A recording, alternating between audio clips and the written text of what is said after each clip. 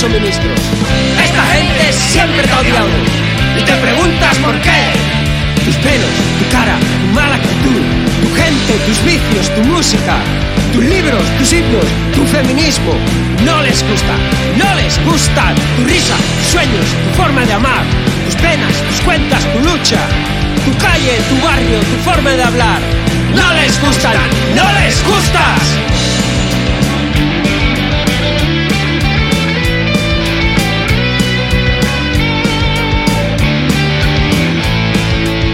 Aunque les votes, aunque les hagas con tu trabajo millonarios, aunque les compres todas sus mierdas, ellos te tratan con desprecio y asco.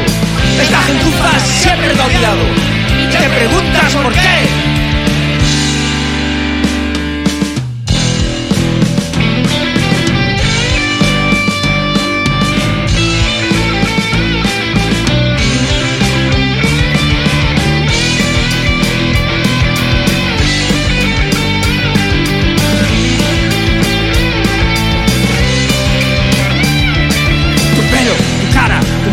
Tu gente, tus vicios, tu música, tus libros, tus himnos, tu ateísmo. ¡No les gustan! ¡No les gustas!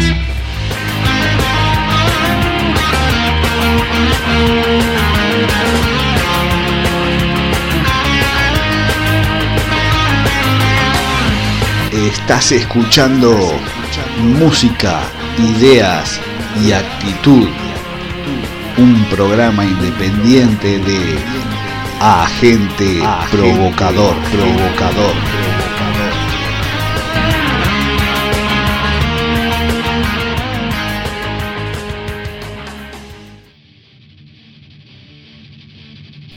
Hola a todos, se les da la bienvenida una vez más a un nuevo espacio liberado por Leo desde Uruguay y por Matías, Juan Pablo y quien te habla, El Sombra, desde Españistán.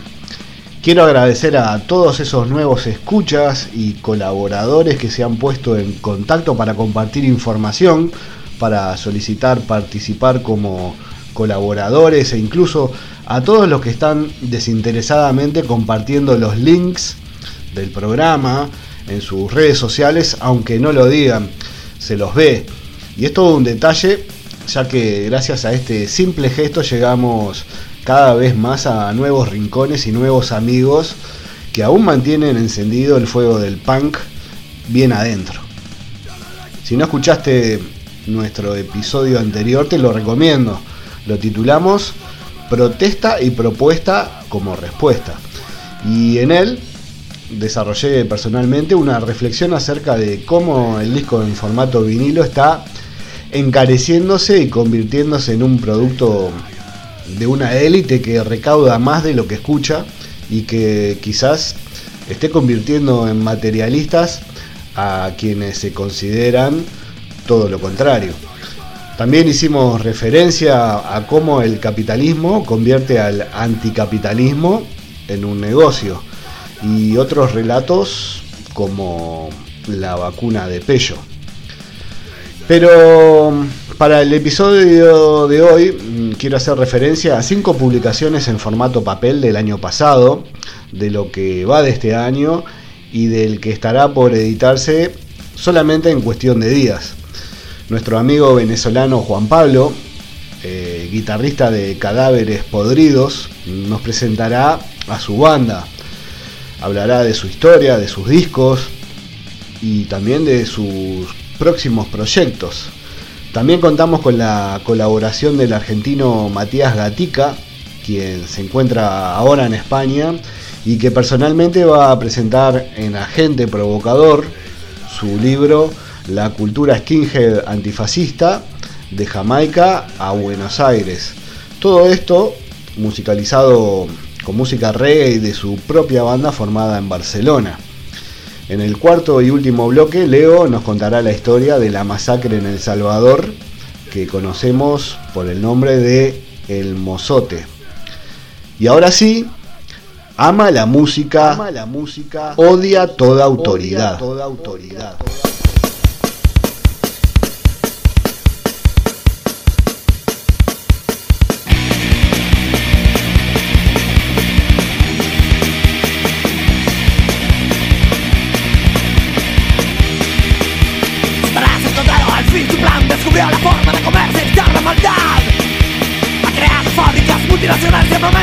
y huesos de muerte. Su doctrina llamada capital, sus demonios incluso el combate y portafolio, planeando globalizar la guerra mundial. No queremos ver el progreso de la muerte, odio, sangre y violencia. Es el resultado, primero la guerra, luego la paz.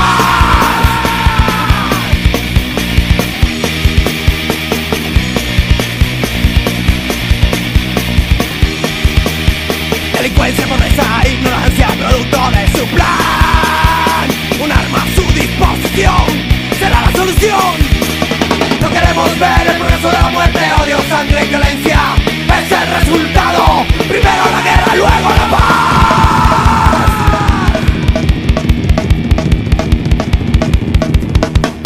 Guerra, su mejor negocio, paz. No existe la paz, las armas son solo para asesinar.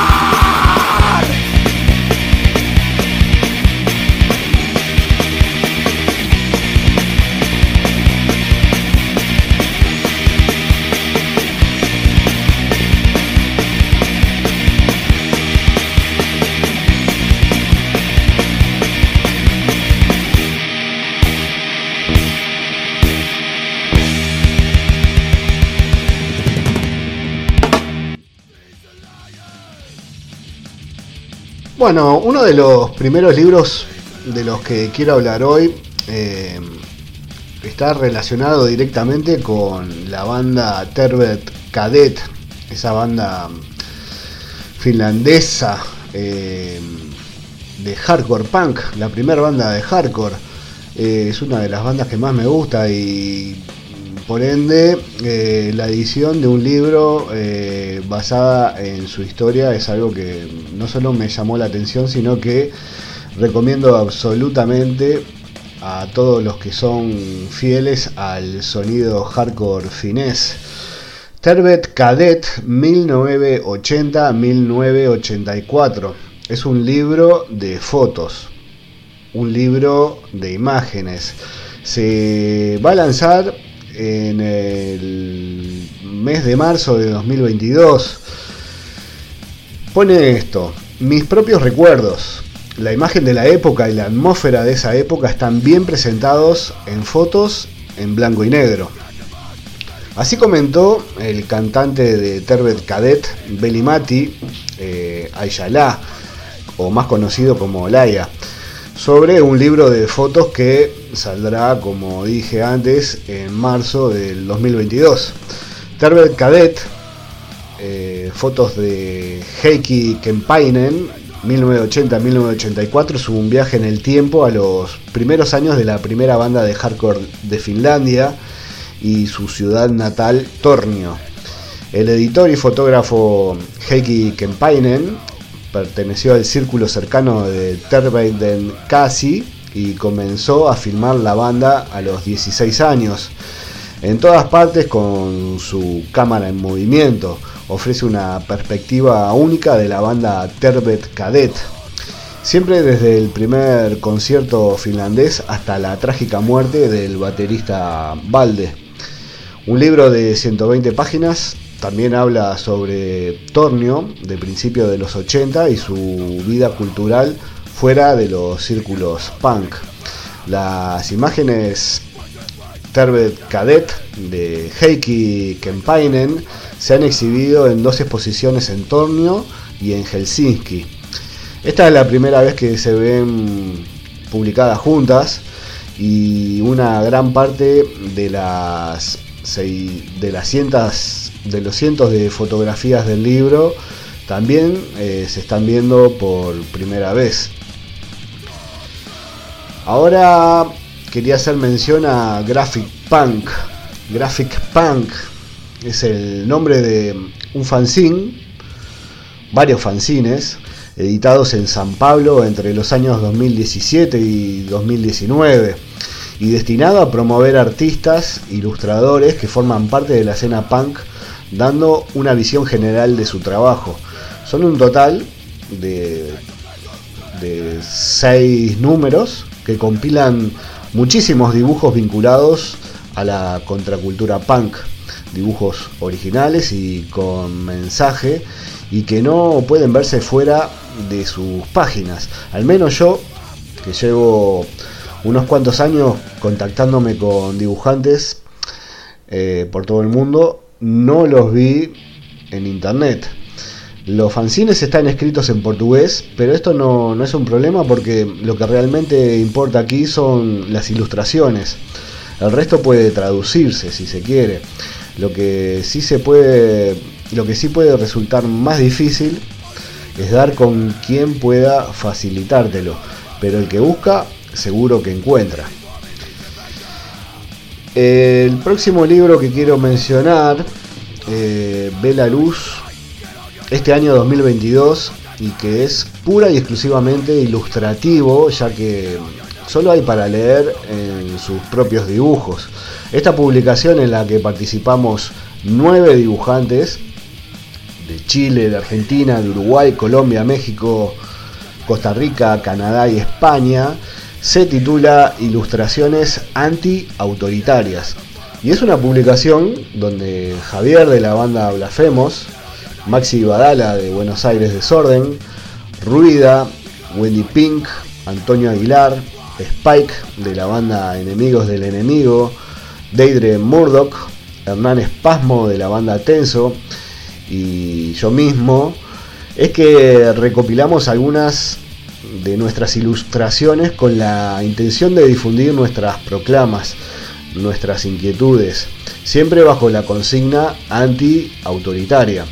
Son 94 páginas en formato A4.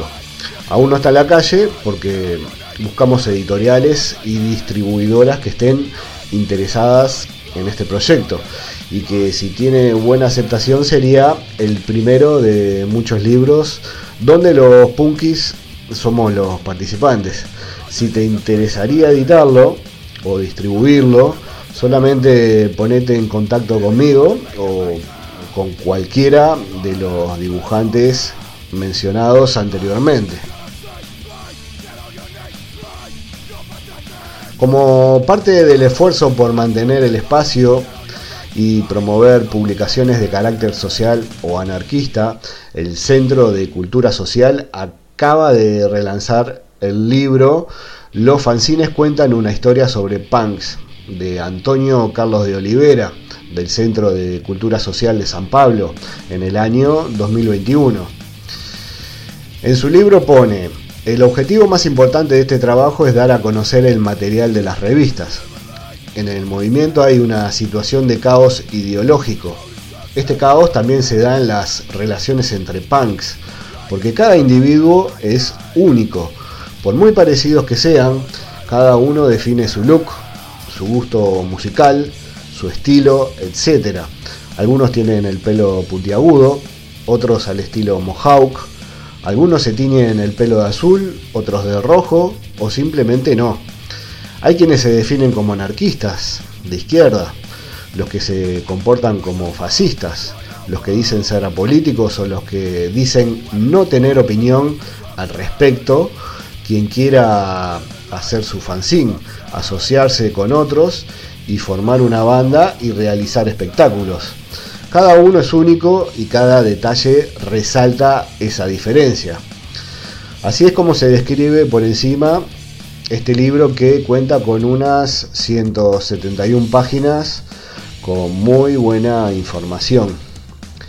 Y para cerrar esta reseña de publicaciones, Matías, el editor del libro La cultura skinhead antifascista, es quien se encargará de contarnos acerca de su propio libro.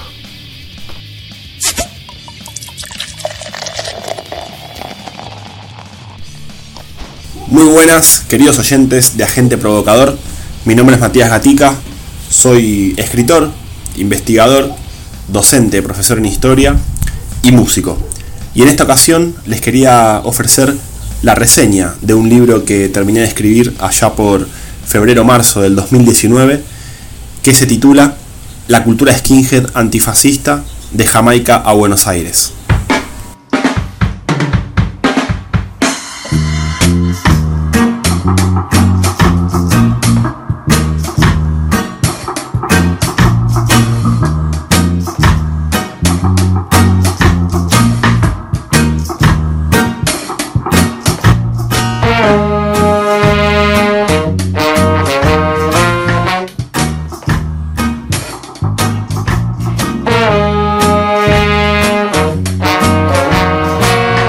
El libro es una investigación histórica que surge a partir de la necesidad de escribir la tesis del profesorado en Historia que estaba cursando en el Instituto Superior del Profesorado Joaquín B. González en la ciudad de Buenos Aires, Argentina.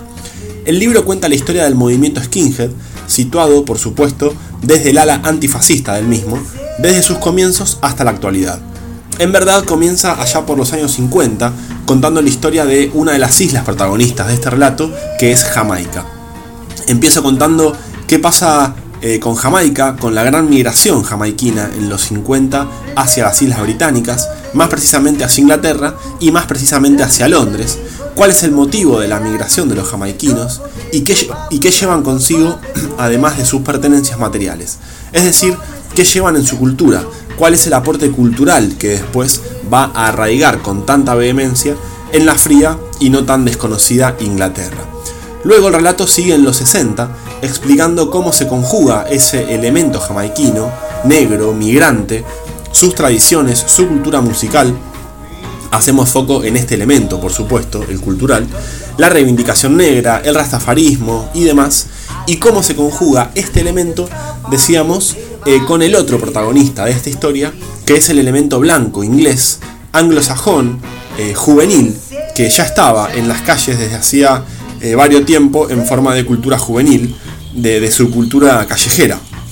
Por supuesto que el skinhead no nace de la nada, siendo el año 69 la fecha de su nacimiento. Además de la combinación de ambos elementos ya mencionados, tiene también otras influencias, como fueron los mods, que eran una tribu urbana anterior a los skinheads, los boot boys de las tribunas de fútbol inglesas y los root boys jamaiquinos, protagonistas de las calles y guetos de la capital jamaiquina, Kingston. El relato continúa en los principios de los 70, en cómo se desarrolla esta cultura juvenil novedosa, amante de la cultura de la música y cultura jamaiquina, con una vestimenta particular y su reivindicación de la cuestión de clase, de la conciencia, del consciousness, esta palabrita tan importante. El skin se reivindica de clase trabajadora. Se cuenta cómo evoluciona la música jamaiquina en Jamaica y cómo rebota en Inglaterra, y a través de Inglaterra cómo se reexporta al resto del mundo. No solamente la música jamaiquina, sino también la ya consolidada y evolucionada cultura skinhead desde Inglaterra, y qué bandas surgen desde allí y empiezan a aparecer y demás. La investigación avanza en los 70 con una bifurcación, una división muy grande dentro del movimiento, a partir del entrometimiento y la injerencia de la derecha más reaccionaria, neofascista inglesa, sobre todo de parte del National Front y en menor medida del British Movement, ambos partidos de corte neofascista que se entrometen en la cultura política inglesa y por supuesto también en la cultura skinhead. A partir de este momento, notamos una división de aguas muy grande a partir de la cual podemos delimitar dos campos bien precisos, que son el fascista por un lado y el antifascista por el otro, que se empieza a acomodar y a tomar forma propia. Para explicar este último, el antifascista, se trabaja con fuentes culturales como publicaciones, libros, revistas, fanzines, letras de canciones, entrevistas, festivales y demás. En esta década de los 70 también se repasa la aparición e influencia del punk, del shootone, el oi y el hardcore, que serían protagonistas también de esta riquísima cultura musical de fines de los 70 y comienzo de los 80. Repito, mucha música en el libro, además de historia, muchas bandas, muchas letras de canciones. Luego el relato en Europa acaba para mediados de la década del 80, momento en el cual desembarco en Argentina, más precisamente en Buenos Aires, uno de los lugares hacia donde se exporta la cultura skin, y una vez explicado el contexto sociopolítico y económico que atravesaba la Argentina en esa época, recordemos que la dictadura cívico-eclesiástico-militar dura hasta el 83, se explica de qué manera arriba el movimiento skinhead a la capital argentina y qué elementos autóctonos toma de la cultura política local, y cómo se reconfiguran en esta sociedad de la postdictadura. ¿Cuáles eran las bandas que se escuchaban? ¿Qué bandas originalmente se hacían cargo de ser skinheads? ¿Qué pasa en la escena de los 90 con los fascistas y el hardcore? ¿Cuál es el primer fanzine que se autoproclama antirracista? ¿Cómo evoluciona el antifascismo en la cultura porteña? Aquí se hacen dos entrevistas a dos skins de los 80 y 90, cuyos relatos son riquísimos en detalles de primera persona, trabajando de lleno la historia oral que se me requería como requisito historiográfico en el trabajo, digamos. Finalmente, el relato termina en los años 2000, que siendo parte de esta evolución, aparecen Acción Antifascista y luego La Cultura del Barrio en Buenos Aires, primer y hasta el momento único club skinhead antifascista en Latinoamérica. Aquí también se entrevista a uno de sus fundadores y se explica el nacimiento y evolución de dicha entidad hasta el presente. Esto fue la reseña del libro La Cultura Skinhead Antifascista, de Jamaica a Buenos Aires. Mi nombre es Matías Gatica y espero les haya interesado. Para ponerse en contacto pueden visitar las redes sociales del libro. Muchísimas gracias, saludos y mucha emancipación social para todos.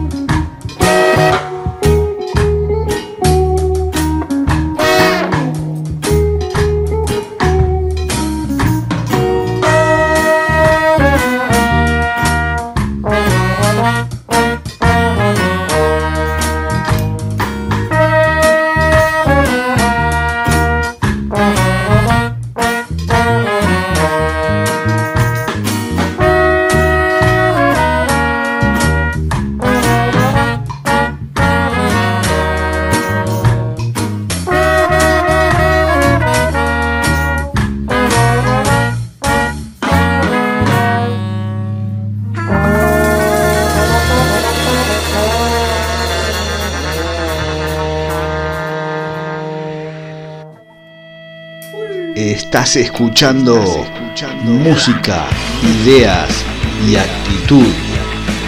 Un programa independiente de Agente Provocador.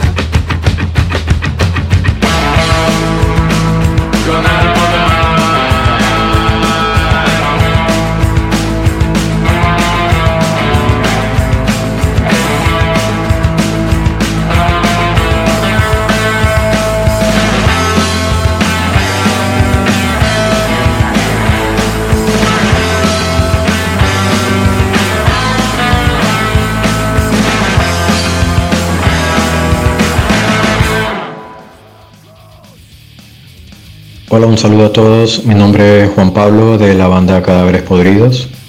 Gracias a toda la gente que está escuchando este programa, Agente Provocador, y gracias al programa por invitarnos a hablar un poco del proyecto, ¿no?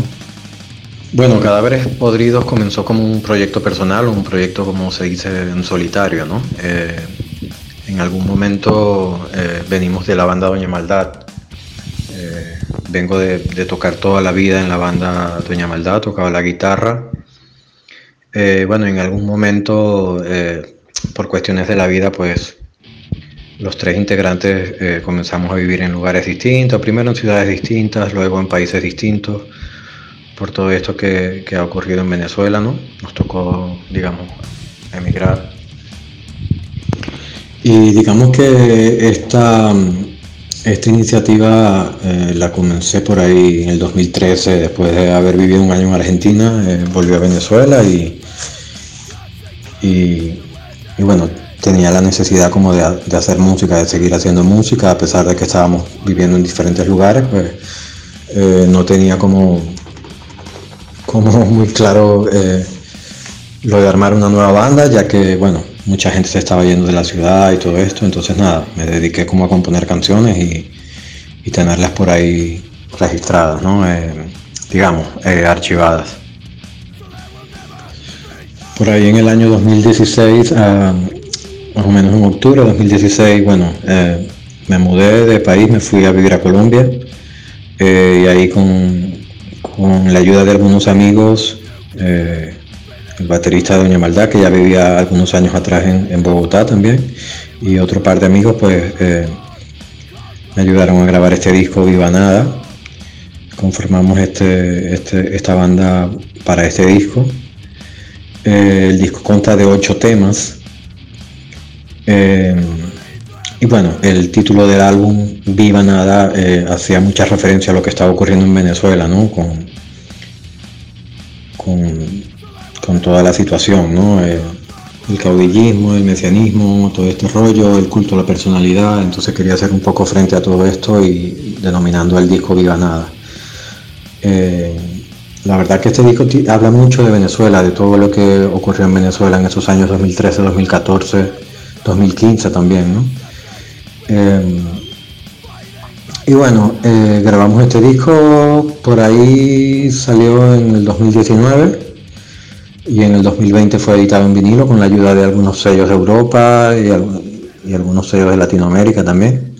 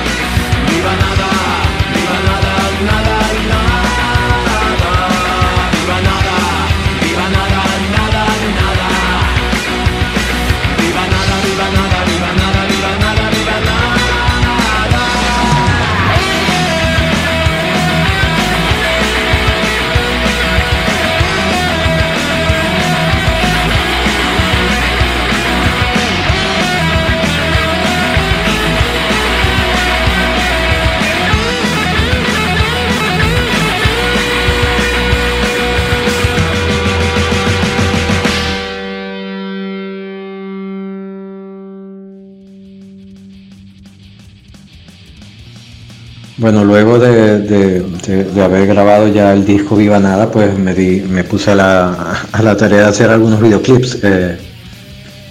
Trabajo como en este mundo audiovisual, me gusta grabar, me gusta editar cosas y suelo hacer ese ejercicio que a donde voy pues llevo una cámara y voy grabando alguna que otra cosilla, al camino, no sé qué, alguna reunión con amigos, como esa manía de tener archivos de video de vez en cuando, ¿no? Entonces, bueno, con ese material de archivo, pues salieron estos 3 videoclips que soportan y, digamos, para hacer un poco de ruido, para que se escuchara un poco más el disco Viva Nada.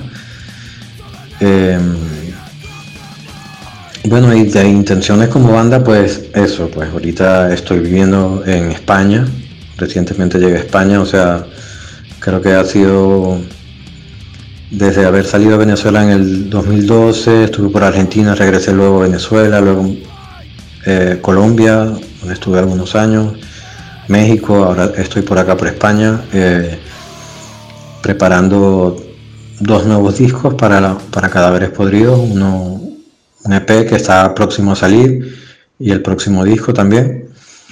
Y bueno, tenemos algunos. Desde el 2020 estamos intentando tocar por ahí, ¿no?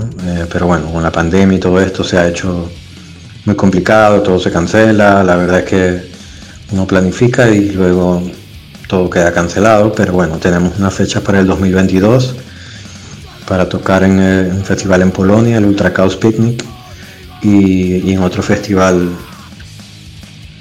en Suecia. Esperemos que todo se pueda dar, ¿no?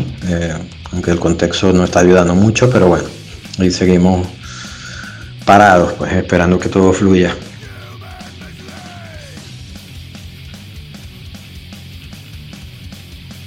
Bueno, el nombre del proyecto Cadáveres Podridos hace mucha referencia a lo que ha venido ocurriendo en Venezuela, ¿no? Al papel de las masas, al papel de los caudillos, al papel de toda persona que levanta una bandera falsa y se consigue acaparar pues la atención de todo el mundo, ¿no? Todo el mundo espera como una especie de salvador o algo así, cuando realmente no funciona así, o no debería funcionar así la cosa, ¿no? Por eso el nombre del proyecto. El logotipo de la banda fue realizado por un gran amigo, el Christopher Espazel. Él es conocido así como en el mundo de black metal y todo esto porque ha realizado logotipos para bandas como Emperor, o no sé, ha trabajado con Jonas Akerlund cuando hicieron ese video de Metallica y todo esto. Es un gran amigo, pues, The Master of the Logo, ¿no? The Lord of the Logos, que nos ayudó a hacer el logo de la banda.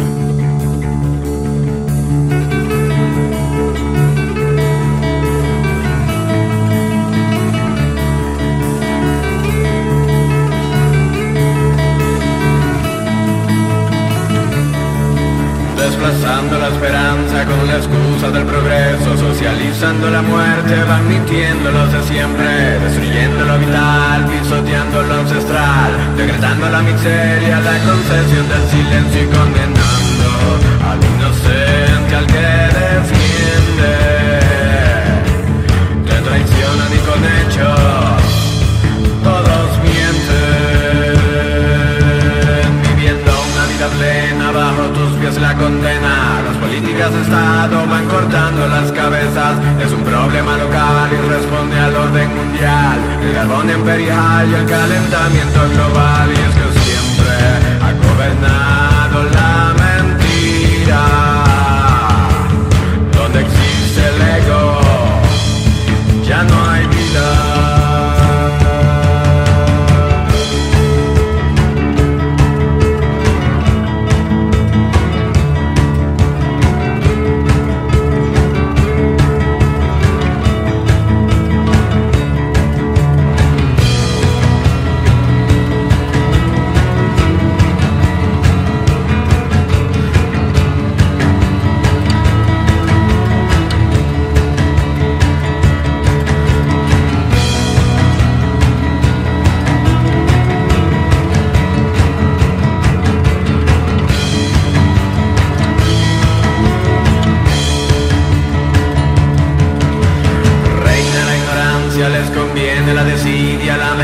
El silencio, ya comienza la embestida. Ministerios de miseria, ministerios de mentira. La violencia perpetuada y el Estado te utiliza y sin conciencia. Y de la nada hemos venido arrastrando y masacrando todo ser vivo.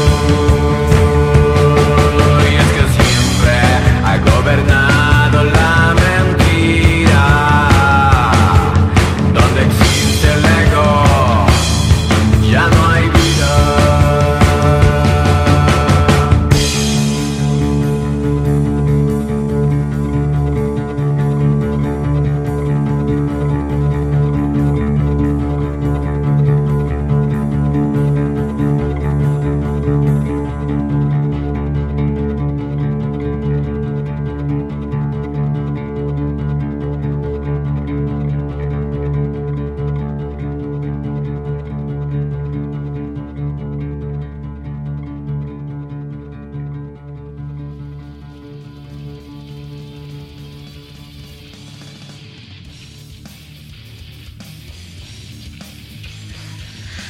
Las letras de Cadáveres Podridos hablan mucho de experiencias personales, ¿no? Reflexiones personales en cuanto a muchas cosas que nos ha tocado vivir o que nos ha tocado vivir ahí en Venezuela, ¿no?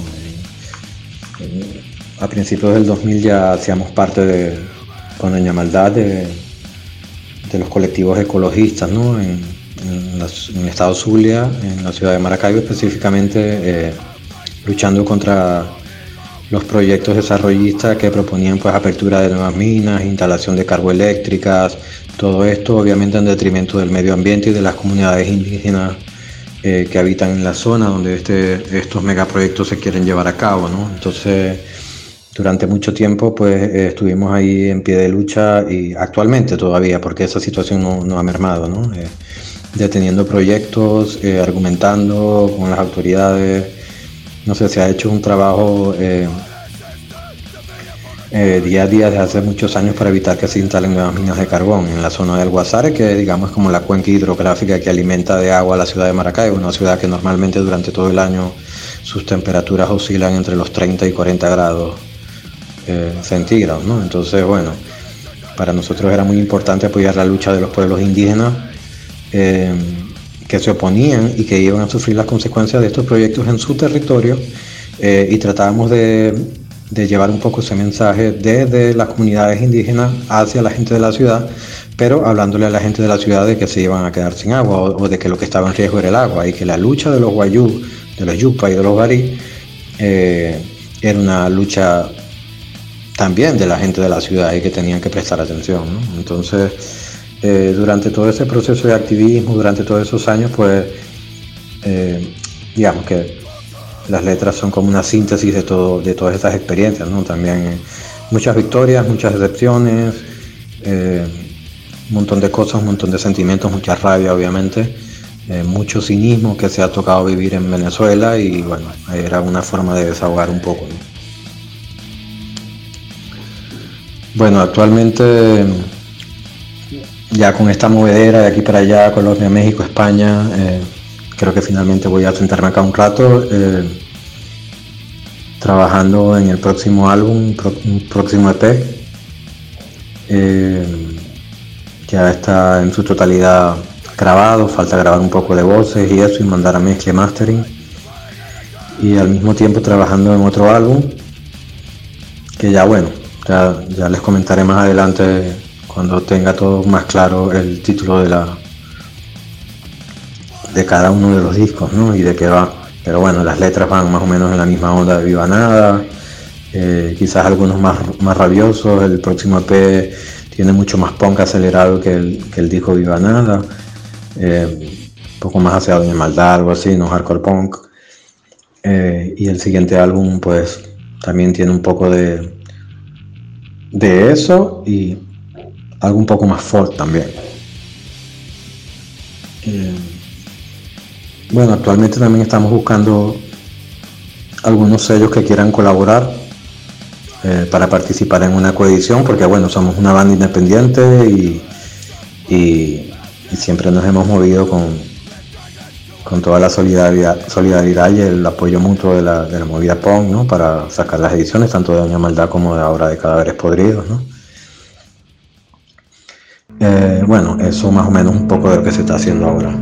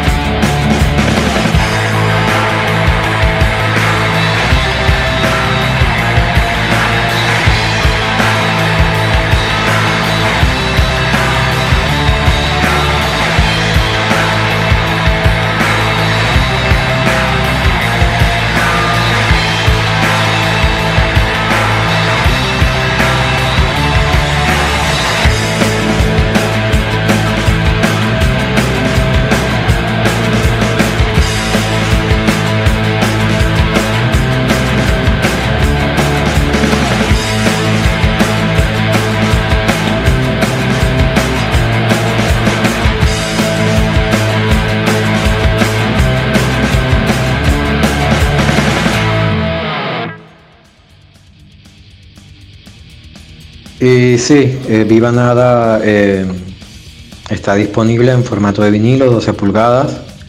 La banda tiene algunas copias, tenemos algunas copias disponibles en Berlín.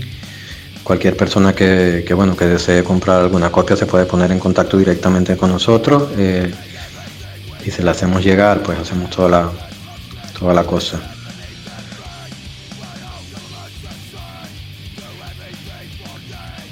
Bueno, nuevamente muy agradecido por el programa Gente Provocador, por invitarnos a participar en esta edición con la banda.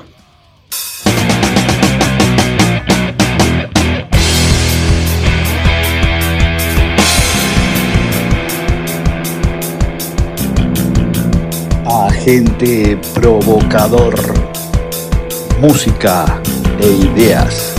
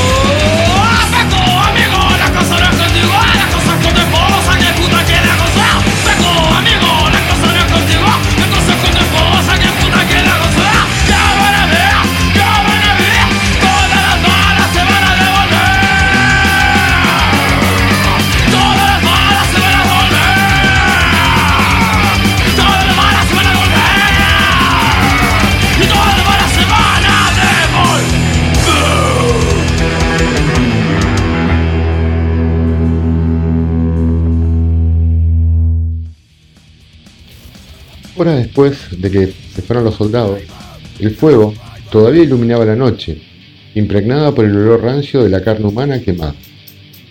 Rosario López fue una de las pocas que sobrevivió. Era el 11 de diciembre de 1981 y en la mañana iba a visitar a su madre, que vivía más abajo, en la hondonada de La Joya, una aldea perdida en los confines de El Salvador. Fue entonces cuando los vio. A la orden de uno de los jefes, comenzaron a separar a los hombres a un lado, a las mujeres del otro, a los niños hacia más allá. De pronto, oyó unos quejidos, un movimiento inusual. Estaban disparando a unos, cortando el cuello a otros, violando a las mujeres más jóvenes. Quiso gritar, correr hacia los miembros de su familia que estaban matando, estar con ellos, correr la misma suerte. Se oía a la gente llorando, los niños gritando por miedo, pidiendo que no los mataran. Pero se dio vuelta, volvió a su casa para buscar a sus hijos y a su marido, para intentar salvarlos si todavía les daba tiempo. Lograron escapar poco antes de que los soldados llegaran a su puerta. Se escondieron en los matorrales, treparon por las malezas y sobre el fango, hasta que encontraron una cueva allá arriba, en las montañas. Abajo, en La Joya, se escuchaban gritos y ráfagas secas de disparos. Un humo denso cubrió el cielo en la noche. Quemaron todito. Mataron hasta los cerdos, el ganado, las bestias. No quedó nada. Entre el 10 y el 12 de diciembre de 1981, miles de soldados que combatían a la naciente guerrilla del Frente Farabundo Martí para la Liberación Nacional lanzaron la operación Rescate en varios caseríos del este de El Salvador. El Mozote, La Joya, Cerro Pando, Jocote Amarillo, Ranchería y Los Toriles fueron prácticamente reducidos a cenizas. Algunos grupos de derechos humanos estiman que fueron más de 800 los muertos. Otros dicen que más de 1000. Todos coinciden que la mayor parte de ellos eran niños. Para muchos, fue la mayor masacre en la historia reciente de América Latina.